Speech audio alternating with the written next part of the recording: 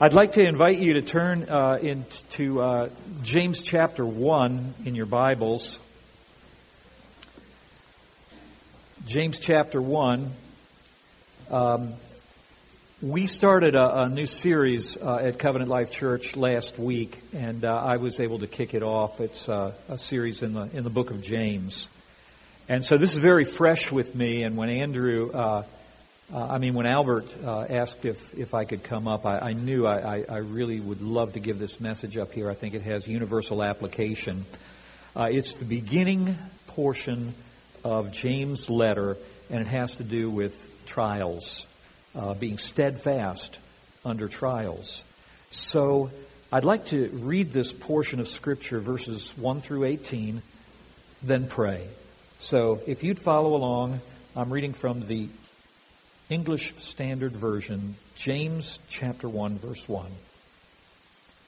James, a servant of God and of the Lord Jesus Christ, to the 12 tribes in the dispersion, greetings. Count it all joy, my brothers, when you meet trials of various kinds, for you know that the testing of your faith produces steadfastness. And let steadfastness have its full effect, that you may be perfect and complete, lacking in nothing. If any of you lacks wisdom, let him ask God, who gives generously to all without reproach, and it will be given him. But let him ask in faith with no doubting, for the one who doubts is like a wave of the sea that is driven and tossed by the wind. For that person must not suppose that he will receive anything from the Lord. He's a double-minded man, unstable in all his ways. Let the lowly brother boast in his exaltation, and the rich in his humiliation, because like a flower of the grass he will pass away. For the sun rises with its scorching heat and withers the grass, its flower falls, and its beauty perishes. So also will the rich man fade away in the midst of his pursuits. Blessed is the man who remains steadfast under trial, for when he has stood the test, he will receive the crown of life which God has promised to those who love him. Let no one say when he is tempted, I'm being tempted by God. For God cannot be tempted with evil, and he himself tempts no one. But each person is tempted when he is lured and enticed by his own desire. Then desire, when it is conceived, gives birth to sin, and sin, when it is fully grown, brings forth death. Do not be deceived, my beloved brothers. Every good gift and every perfect gift is from above, coming down from the Father of lights, with whom there is no variation or shadow due to change. Of his own will he brought us forth by the word of truth, that we should be a kind of first fruits of his creatures. Let's pray. Our Heavenly Father, we come before you in the name of Jesus, and we simply ask that you would send the Holy Spirit to us to help interpret this portion of Scripture so that we might understand, see it with the eyes of our hearts, be informed in our minds, and be able to put into practice the wisdom that has been given to us here. Lord, especially in this area of trials, tests, hardships, and the suffering that accompanies it, we need to be strengthened by your grace. So let that come about this morning, we ask in Jesus' name. Amen. Amen. Well, I've titled this Steadfast Under Trials because I really believe that's what's being talked about here. But just as we begin to maybe get us oriented a little bit, a very simple introduction to this sermon and to this letter is given in chapter 1 and verse 1. It's simply these words, James, a servant of God and of the Lord Jesus Christ, to the 12 tribes of the dispersion, greetings. So who is James? And who are these 12 tribes of the dispersion that he's writing to? Let me just mention a few things. We don't really know that much about James. In all likelihood, this is the James who is the half-brother of our Lord Jesus Christ. You may be aware, you may not be aware, but Jesus was not an only child. Joseph and Mary went on to have at least 6 more children. From Matthew 13, verse 35, we find that he's got 4 brothers that are listed, as well as a couple of sisters, and there may even have been more. James is the first of those brothers that's listed. We don't know that much about him. We do know that during the earthly ministry of Jesus, he was rather skeptical. But following the crucifixion and then the resurrection, James came to faith. And one of the reasons is that he actually received a personal appearance by the Lord Jesus, the risen Lord Jesus Christ himself. We find that in 1 Corinthians 15 and verse 7.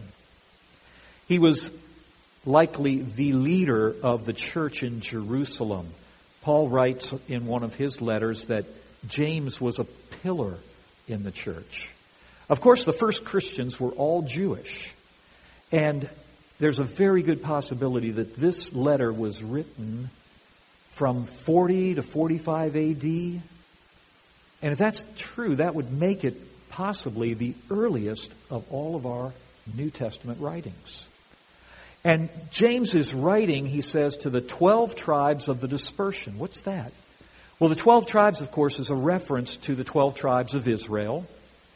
But James intends that perhaps in a more metaphorical sense. The dispersion refers to those forced relocations that the Jewish people underwent throughout their history. They were forced into exile by the Assyrians and then by the Babylonians, and then there were other exiles as well, so that you had Jewish people really in all parts of the Roman world at this time, and even beyond. You find them everywhere. And they formed the seedbed of the early church.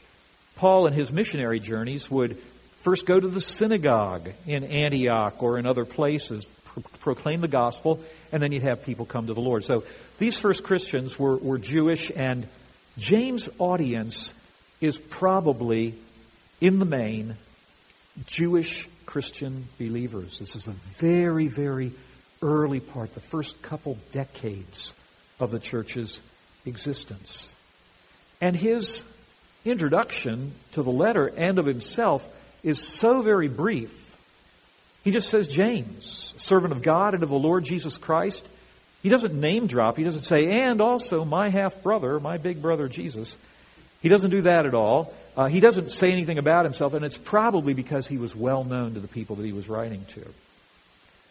Well, this is a letter not just for Jewish Christians. It's a letter for all believers. But these believers were probably familiar with the Old Testament writings, because throughout this letter there are a lot of allusions to the Old Testament, to the law and the prophets and the writings. As a matter of fact, James reads a lot like the book of Proverbs. There are a lot of pithy statements, very compact, a lot of vivid imagery. We have tongues that start fires and riches that rot. And even in this portion that we read, the flower, the wildflower, the grass in the desert, and how it wilts very quickly under the heat of the scorching sun.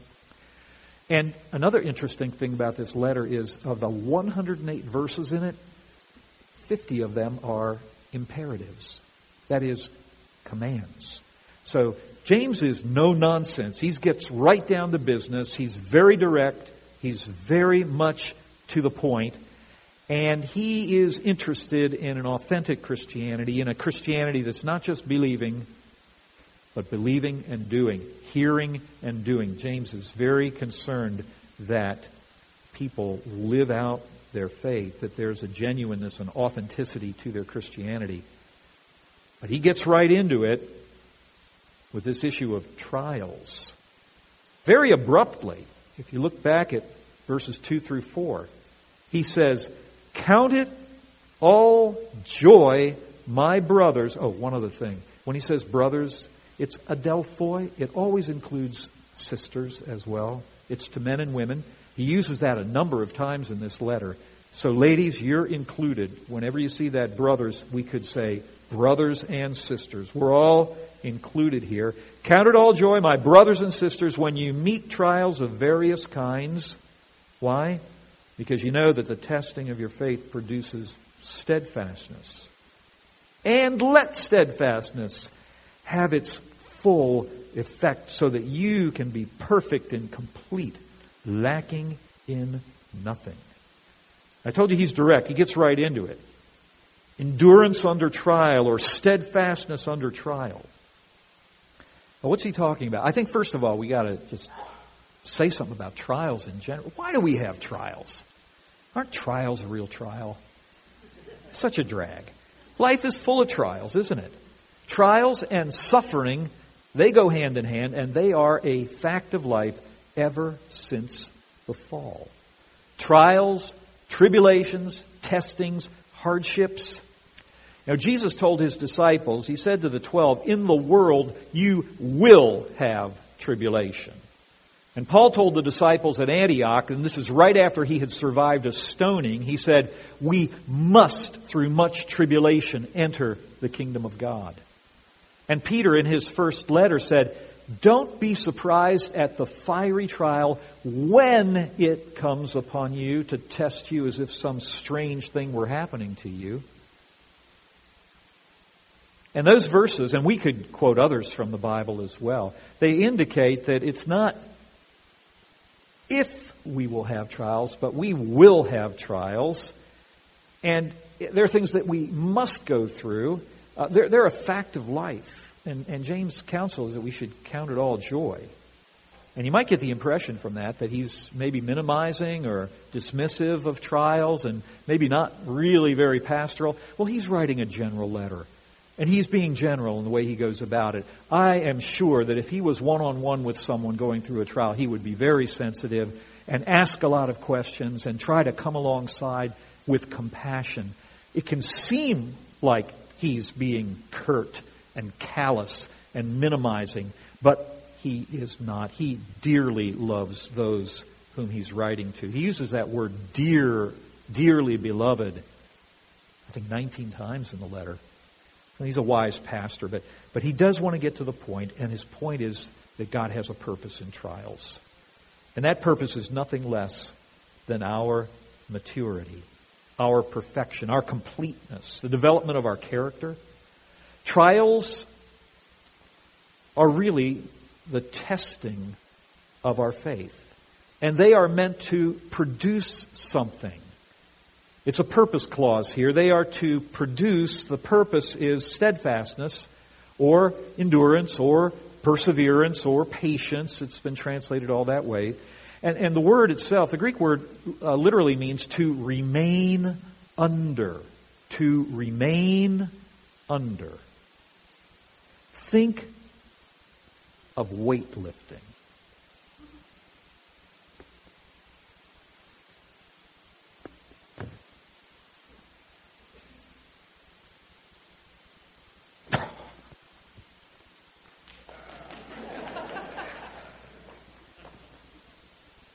You lift it up, you remain under it, and this both demonstrates your strength and builds your strength.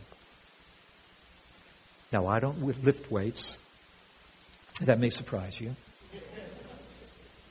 When it comes to trials, my goal is not to remain under them, but to get out from under them.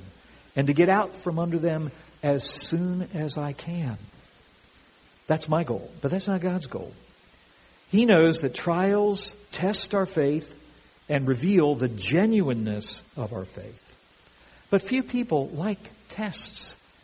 Very few people like to take tests.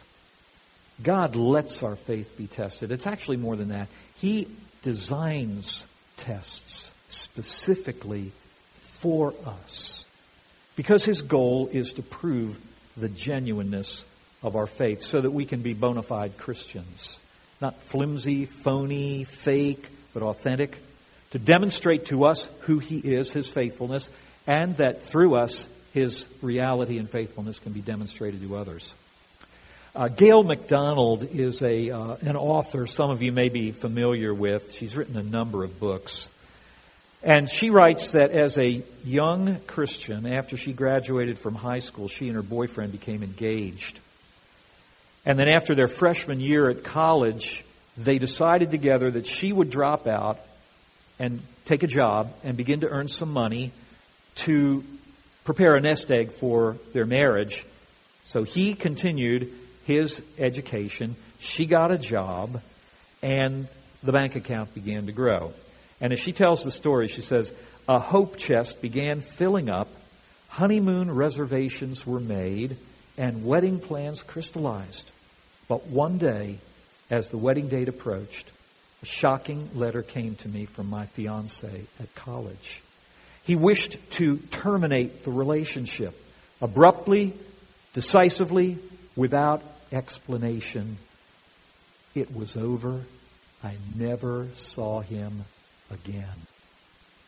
Loss, confusion, rejection, and self-pity engulfed me as I grieved alone in my bedroom. My parents were sensitive and allowed me that time of grief. 3 years of my life suddenly seemed null and void. The turning point came a few days later when my father poked his head into my room and said, well, honey, I guess we're going to find out whether or not this Jesus is all you've been trying to tell us he is to you. I guess we're going to find out whether this Jesus is all you've been trying to tell us that he is.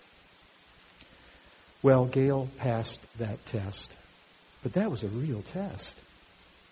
Jesus truly was all that she believed him to be, and the rest of her life has demonstrated that. See, God wants to prove the genuineness of our faith. He wants to prove it to us, and he wants to prove it to those around us.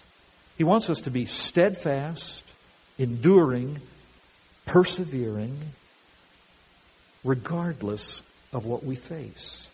The full effect of that will be our maturity, our perfection, our completeness, that we be lacking in nothing. In order to do this, he says you should count it all joy. It doesn't mean that we're to feel happy about trials. No, it means to rejoice in God in the midst of the trial because we know that he's doing something of eternal value in the trial. He also says that trials are of various kinds, and he doesn't specify.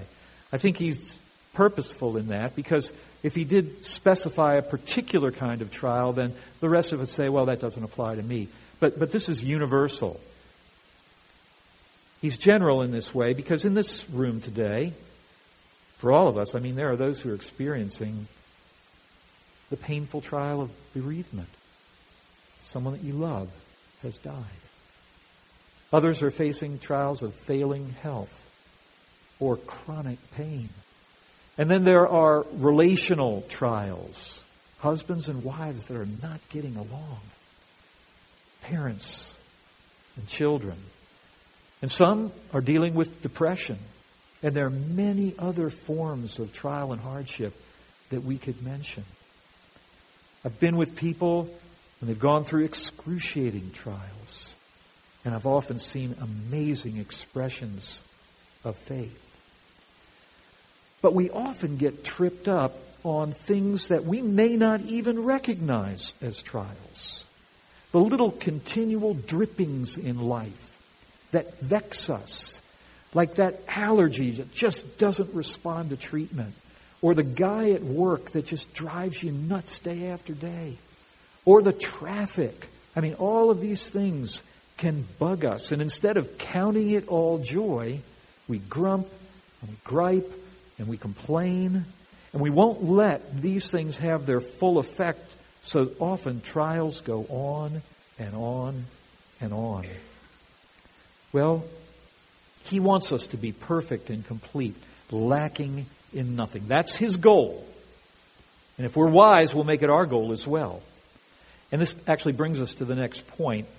which is He wants us to be lacking in nothing, but the fact is we are lacking in many things. So the next section begins with the words, if any of you lacks wisdom, and then he goes on to say, let him ask God. Let him ask God who gives generously. Let him ask God who gives generously to all. And He gives generously to all without reproach. But let him ask in faith with no doubting. The one who doubts is like a wave of the sea, driven with a wind, tossed. Don't let that person think he'll receive anything from the Lord, because he's double-minded. A double-minded man, unstable in all his ways. Now, as I introduced that, I emphasized that God gives generously to all, and He does so without reproach. That means without making you feel bad for asking. Have you ever been in a place where you had to ask somebody for something and you did it somewhat reluctantly and they answered, but they made you feel like you wish you'd never asked in the first place? That's not what God's like. He doesn't say, you again? Don't you ever learn? Or how many times must I tell you? He doesn't do that. That's because He's a good, good Father. The emphasis here is that God gives generously to all without reproach. And it will be given him. Later in the letter, James will say, you have not because you ask not. You can almost hear Jesus behind him saying, ask and it will be given you. Seek and you will find. Knock and the door will be opened. He goes on to say, how many of you fathers, if you have a son that asks you for a loaf of bread, would give him a stone? No, of course not. If you then, being evil, know how to give good gifts to your children, how much more will your heavenly Father give good gifts to those that ask, or give the Holy Spirit to those who ask? That's what God's like. And James is encouraging us to ask. We need to ask for help. We need to ask for wisdom when we're in the midst of a trial. The most important thing we can do, it seems so simple, is to ask. Asking is what we do when we pray. It's so simple. And when we do, when we pray, when we ask God for help, we immediately put ourselves in a proper relationship with God. Because we are humbling ourselves. We're coming and we're saying, I need your help. And that's good because God gives grace to the humble, doesn't He? Say that with me. God gives grace to the humble. James says it in this letter just a couple of chapters later. Often at the end of our services, people will come down for prayer. And to encourage them, I will often say something like this. I say, by the very fact of you coming down here and asking for help, you have humbled yourself. You're saying, I have a need. Do you know what God promises to those who humble themselves? And very often they know, yeah, it's grace. Now, I don't know exactly how that grace is going to be manifested, but in some way, shape, or form, you will receive grace. But you have to ask. And that's what James is encouraging here. He says, if any man lacks, but it's wisdom that they are to ask for. That's what we lack. People going through a trial, people asking for prayers, often, I need wisdom. And what is wisdom? Well, wisdom is just a general term, and it's used for seeing the world as God sees it, and then acting accordingly. Wisdom is seeing. God made the world. He knows how it works. We want to get wisdom so we can view the world as God views the world and then act accordingly. We all need wisdom. We need it continually, but we especially need it when we're facing trials, don't we? And asking is what we're told to do. It's so simple, isn't it? But that's how answers begin to be found, by simply asking for help. Now, there is a condition. We have to ask in faith. Oh, I knew there was a catch. Well, when Paul says, James, when he says, ask in faith, nothing doubting, he does not intend to imply that unless we come with a gold-plated, mountain-moving confidence, we're not going to get anything at all. That's not what he means here, because he goes on to describe it as being double-minded, literally double-souled. A double-minded person, similar to when Jesus said, no man can serve two masters. You can't have one foot in the world, one foot in the kingdom. You've got to be dedicated to, I want to serve God. I want to follow Him. I want to follow the wisdom that He gives. I'm not going to be double-minded about it. But certainly, this is not to discourage those whose faith is weak. Because who are those whose faith is weak? All of us. All of us. And here it could get a little tricky, but think about, remember the man who had a son that was having serious problems, and he said, Lord, I believe, help my unbelief? Jesus answered his prayer, did He not? But He didn't say, hey, you know what, your unbelief is fine too, don't even worry. He didn't say that. No, He reproved him for his lack of faith, and He will reprove us for a lack of faith. He actually wants us to believe that He is, and that He will help us. Is that so crazy? You know, right? Okay. So He doesn't commend our weak faith. No, He wants our weak faith to grow so it's a strong faith. But that doesn't mean that, you can't expect anything. You're not strong enough. That's a mistake. Don't think that way. The encouragement here is to ask. And that's why He starts out by saying, God gives generously to all without reproach. God prizes our faith. And my friends, I want to tell you that when you're going through a trial and you believe God even a bit, that's very precious to Him. He does not despise that. So the Christian is one who believes and who fights against his unbelief. He's never content to remain in a place of doubt. But nevertheless, as he fights that fight of faith, he knows that God prizes his faith. And when you trust Him in the midst of a trial, He is pleased. When you fight the fight of faith, God is pleased. So we need to ask for help. The main thing is to ask. We will ask if we're humble and recognize our need, but not everyone recognizes their need. And that leads into the next section here. It can seem like James is changing the topic. He says, let the lowly brother boast in his exaltation, and the rich in his humiliation, because like a flower of the grass, he will pass away. For the sun rises with its scorching heat and withers the grass, its flower falls, its beauty perishes, so also will the rich man fade in the midst of his pursuits. What's all this about rich and poor now? Does James really jump to another topic? Not exactly. He just got through saying that when we face trials that are designed to make us complete, lacking nothing, the fact is we are lacking, so we need to ask God for wisdom because we need God. But there are those who do not see their need for God and for wisdom. That's the problem with the rich. He doesn't really think he needs God. He's rich. The main problem with the rich man is not that he has money. There's nothing wrong in itself with that. The problem is it leads him to think that he doesn't really need God. So James says, well, hey, the lowly brother has been lifted up by the gospel to a place of exaltation. He should boast in his exalted state. That's great. He's an inheritor of the kingdom. He's a child of the king. But James says the rich, he should boast in his humiliation, because through the gospel he should be able to see that he and his riches are not permanent. They are fleeting. They will vanish. They will fade away. They will not last. You cannot lean on them in a time of trouble. You can fool yourself into thinking that I've got riches, I don't need God, but that would be very unwise. And by the way, we shouldn't limit this, the rich being just those that have a lot of money.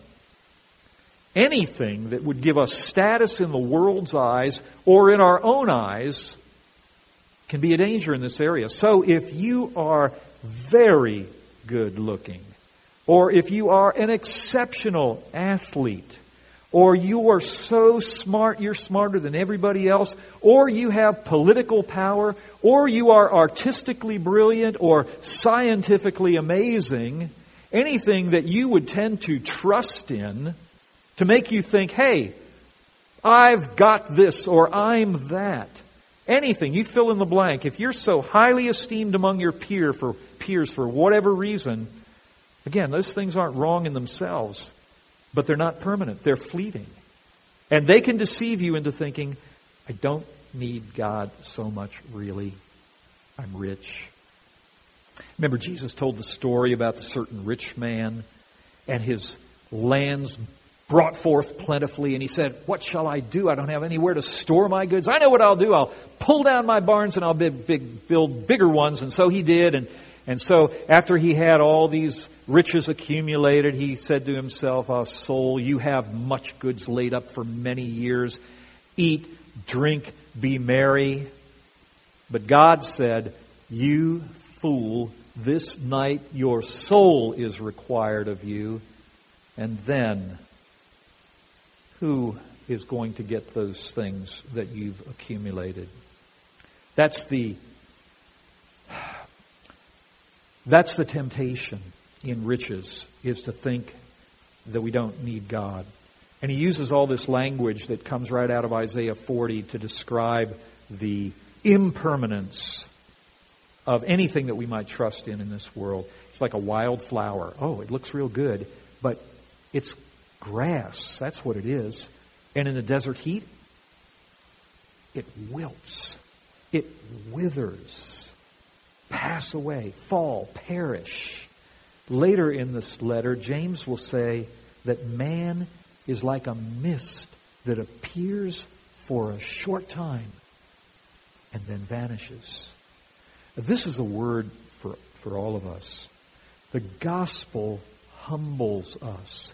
I mean, there is a sense, my friends, in which we are all rich. We live in the richest part of the richest country in the history of mankind. Today, the ordinary person lives better than the kings of England a century ago. The fact that you've got indoor plumbing makes you rich. Things that we just take for granted. So this is a word for all of us. We can be unaware of our need. I was up in the middle of the night last night, and I just thought to myself, thank you, Lord, that I am in a house that I'm not free. I mean, I was freezing anyway. But imagine if I was living in a tent somewhere. That was cold. Boy, that's very cold. Well, gospel humbles us. It tells us we need a Savior. We can't save ourselves. Let us not be deceived. Let us appreciate the status that the gospel gives us. I mean, Jesus was humiliated so we could be exalted to the place of seated with Him now at the right hand of the throne of God. He has been exalted from His humility through the resurrection and exaltation so that He sits at the right hand of the throne of God. But we should never forget the fact that we are beggars. We have nothing with which to commend ourselves to God. I mean, literally, the only thing that we contribute to our salvation is our sin. This should humble us. So, if you are here today and you're not yet a Christian, I want to encourage you.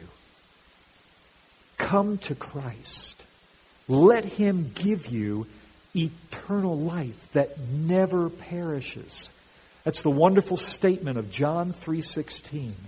God loved the world so much that He gave His one and only Son, that whoever believes in Him should not perish, but have everlasting life.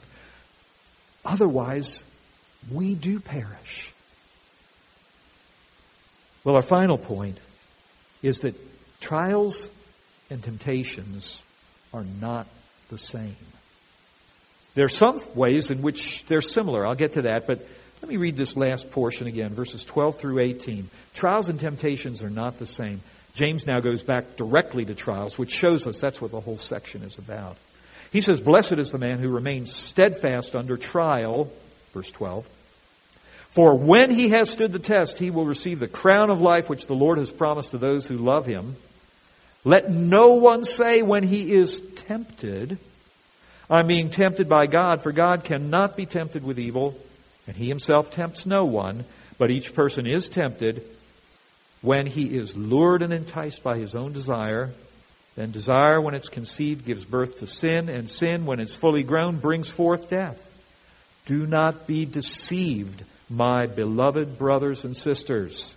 Every good gift and every perfect gift is from above, coming down from the Father of lights, with whom there's no variation or shadow due to change. of His own will, He brought us forth, or begot us, by the word of truth, that we should be a kind of first fruits of His creatures. Unlike the foolish person who fades away, that foolish rich man, the man who remains steadfast under trial is blessed, and when he stood the test, he will receive the crown of life. He will receive the crown of life that the Lord has promised to those who pass the test. Right? Wrong. It's promised to those who love Him. Now, He has stood the test, but the crown is promised to those who love Him. Now, why did I do that? Because the real question for you and me is not how tough we are. You know, some of us are tougher than others, but relatively speaking, we're all grass. We're all a mist. So the real question for you and for me is not how tough we are, or how much we've suffered, or how great are our trials. The real question is, do we love God? Because the Christian is the man, the woman, the boy, the girl who loves God. And that Christian will persevere because God is preserving. I don't know exactly what the crown of life is. It's a good thing, I'm sure of that. But when we compare ourselves with one another, well, I didn't burn out, or I managed to go through it, why can't she, or that sort of thing. Or when we think, my trials aren't really that great, other people have suffered so much more, and we tend to... That kind of comparison really isn't helpful. It isn't. We should weep with those that weep and rejoice with those that rejoice. Okay? That's called compassion. But beyond that, be careful. There's something more in this section, though. It's seen in the contrast between trials and temptations. In verse 12, James says, he who remains steadfast under trial. And then a verse later, he talks about those that are tempted. The same Greek word translates both of those. It's just a noun and a verb form, but it's the same Greek word. There's a contrast, though, that comes out in translation between what is a trial and what is a temptation. And he says, let's not be deceived about that. Trials come from God, and they're meant to produce steadfastness. That's God's intention. But temptations are not from God. They originate in our own lusts, our own desires, and they produce sin. They entice us, and it leads to death if it's not checked. It's very important to recognize the difference here. God tests His children, but He never tempts them. He never lures them into sin. And the reason that James gives, and this is very, very important, is that God cannot be tempted with evil. Therefore, He tempts no one to evil. The difficulty in understanding this stems from the fact that the same circumstances can be an occasion for trial or temptation. Back in the 1980s, I was finishing up some degree work, and I was pastoring in Lancaster, and I commute to Philadelphia. From Lancaster to Philadelphia is about an hour and a half commute. And Philadelphia, as you know, is a very tough town. Okay? Philadelphia is the city of brotherly shove, right? This school was located in a part of Philadelphia called Hunting Park, and that was a tough part of an already tough town. A lot of crime there. Drugs, prostitution, all kinds of things.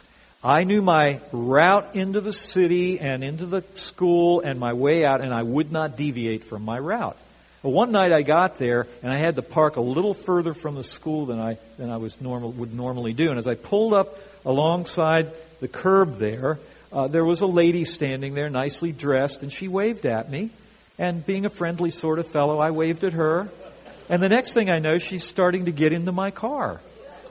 And that's when I realized, no, I'm very happily married. Thank you very much. And, okay. Well, that was both a trial and a temptation. It was a trial from God, and it was a temptation to my flesh.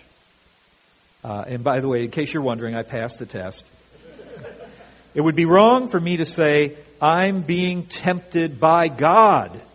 No, He cannot be tempted with evil, neither does He tempt anyone.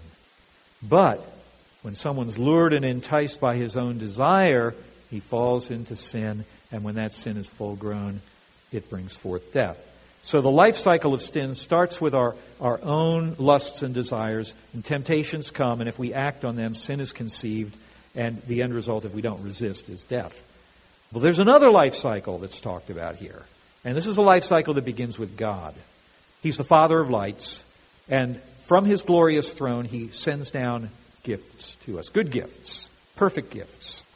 The greatest gift that came down to us was Jesus Christ, who became incarnate and lived a holy life and died a sacrificial atoning death to pay for the sins of those who would believe in Him, sinners like you and me. He rose from the dead, He ascended back, and is right now seated at the right hand of the throne of God. But He has given us a gift. And it's this other life cycle that I'm talking about. We have been born again or begotten through the word of truth. Jesus isn't specifically mentioned here, but this new birth, this new life cycle originates in the very heart and mind of God and comes to us through our Lord Jesus Christ. The Father of lights created the heavenly lights, and like the sun, He is always shining down on us with grace and mercy. Even at this very moment, if you're sitting here suffering some excruciating trial, you are still at the same time benefiting from the grace and mercy of God, just like the sun is shining. And there's no variation, there's no change with Him. He's unchangeable, He's always good. But when trials come, it can seem like God has gone away and like the sun is no longer shining. It can seem like God has withdrawn His mercy and grace and the sunshine of His countenance. A few years ago, it was right around this time of the year, January, I went to Germany to visit my daughter there. Claire and I went to Germany, and we were there for about a week. She stayed on, but I was there for about a week. And the whole time I was there, the sun rose, if you could call it that, at about 9 a.m., and it set at about 3 p.m. And the time in between was cloudy and dismal and gray. This day, the next day, every day I was there, I never saw the sun. It was so dismal. But then I got in a plane, and within a few minutes, we rose above the clouds, and there was the sun, right where it had always been. It hadn't gone away. It was just my experience of it. Well, trials are like clouds that block the sun. But God invites us to trust that the sun is still there and that He's still there. There's a great hymn writer named William Cowper. He wrote that wonderful hymn, God moves in a mysterious way, His wonders to perform, plants His footstep in the sea and rides upon the storm. He struggled mightily with depression throughout his life. Perhaps that's why his words, the words to this hymn, are so moving. One of the stanzas goes, "Oh, fearful saints, new courage take. The clouds that you now dread are big with mercy and will break in blessings on your head. Judge not the Lord by feeble sense, but trust Him for His grace. Behind a frowning providence, He hides a smiling face." Trusting God in times of trial is the way forward and the way through. Trusting God and asking for wisdom from a Father who gives generously to all without reproach is the way forward and the way through. Trusting God, from whom nothing and no one can separate you, and who works all things together for your good, is the way forward and the way through. Romans 8:28, everybody's favorite verse. God works all things together for good for those who love Him and are called according to His purpose. That verse has an extended commentary in the life of Joseph. Joseph's life really illustrates that verse perfectly. I mean, how well do you think Joseph understood God's plan for his life after his brothers threw him in a pit and then decided to sell him into slavery? And then, while he's a slave, he works his way up in Potiphar's house, but then his master's wife tries to seduce him into adultery. And he righteously says, no, how could I do this great sin against God and against my master? But even though he resisted the temptation, he was still falsely accused and thrown into prison. And then he stays there year after year after year. And it looks like he's going to get out. He interprets a dream, but then that guy forgets him and he continues to How do you think he felt? God's plan for my life, it's not working out quite like I thought it was going to work. When I got this coat of many colors and saw the sun and the moon and the stars bowing down to me, and not working out very well. But then God, in His wisdom, at the right time, brought Joseph forth. He becomes the vice-regent of Egypt, reconciles with his brothers, and then there's that beautiful statement that he makes at the end where he tells them honestly, you meant it for evil, but God meant it for good, to the saving of many lives. In that sense, he's like a type of our Lord Jesus Christ, who underwent such fierce trials as we could not even imagine in all of the suffering that He went through. So He is a Lord, He is a brother, He is a God who's not untouched by the feeling of our infirmities, but was tested in every point like as we are, yet without sin. And He knows what it means to be human. And He loves us. Now the Lord is good. Cooper goes on to write, God's purposes will ripen fast, unfolding every hour. The bud may have a bitter taste, but sweet will be the flower. Blind unbelief is sure to err and scan His work in vain. God is His own interpreter, and He will make it plain in due time. It might not be in this lifetime. There is no guarantee that we're going to understand in this lifetime what we've experienced. We can ask God for understanding like Job did, but there's no promise that God says, oh, and you're going to understand everything. However, in the next life, we're going to know even as we are known. So I believe it's appropriate to say there'll be an answer by and by for all those times you wondered why and all the tears life made you cry. There'll be an answer by and by. Let's pray.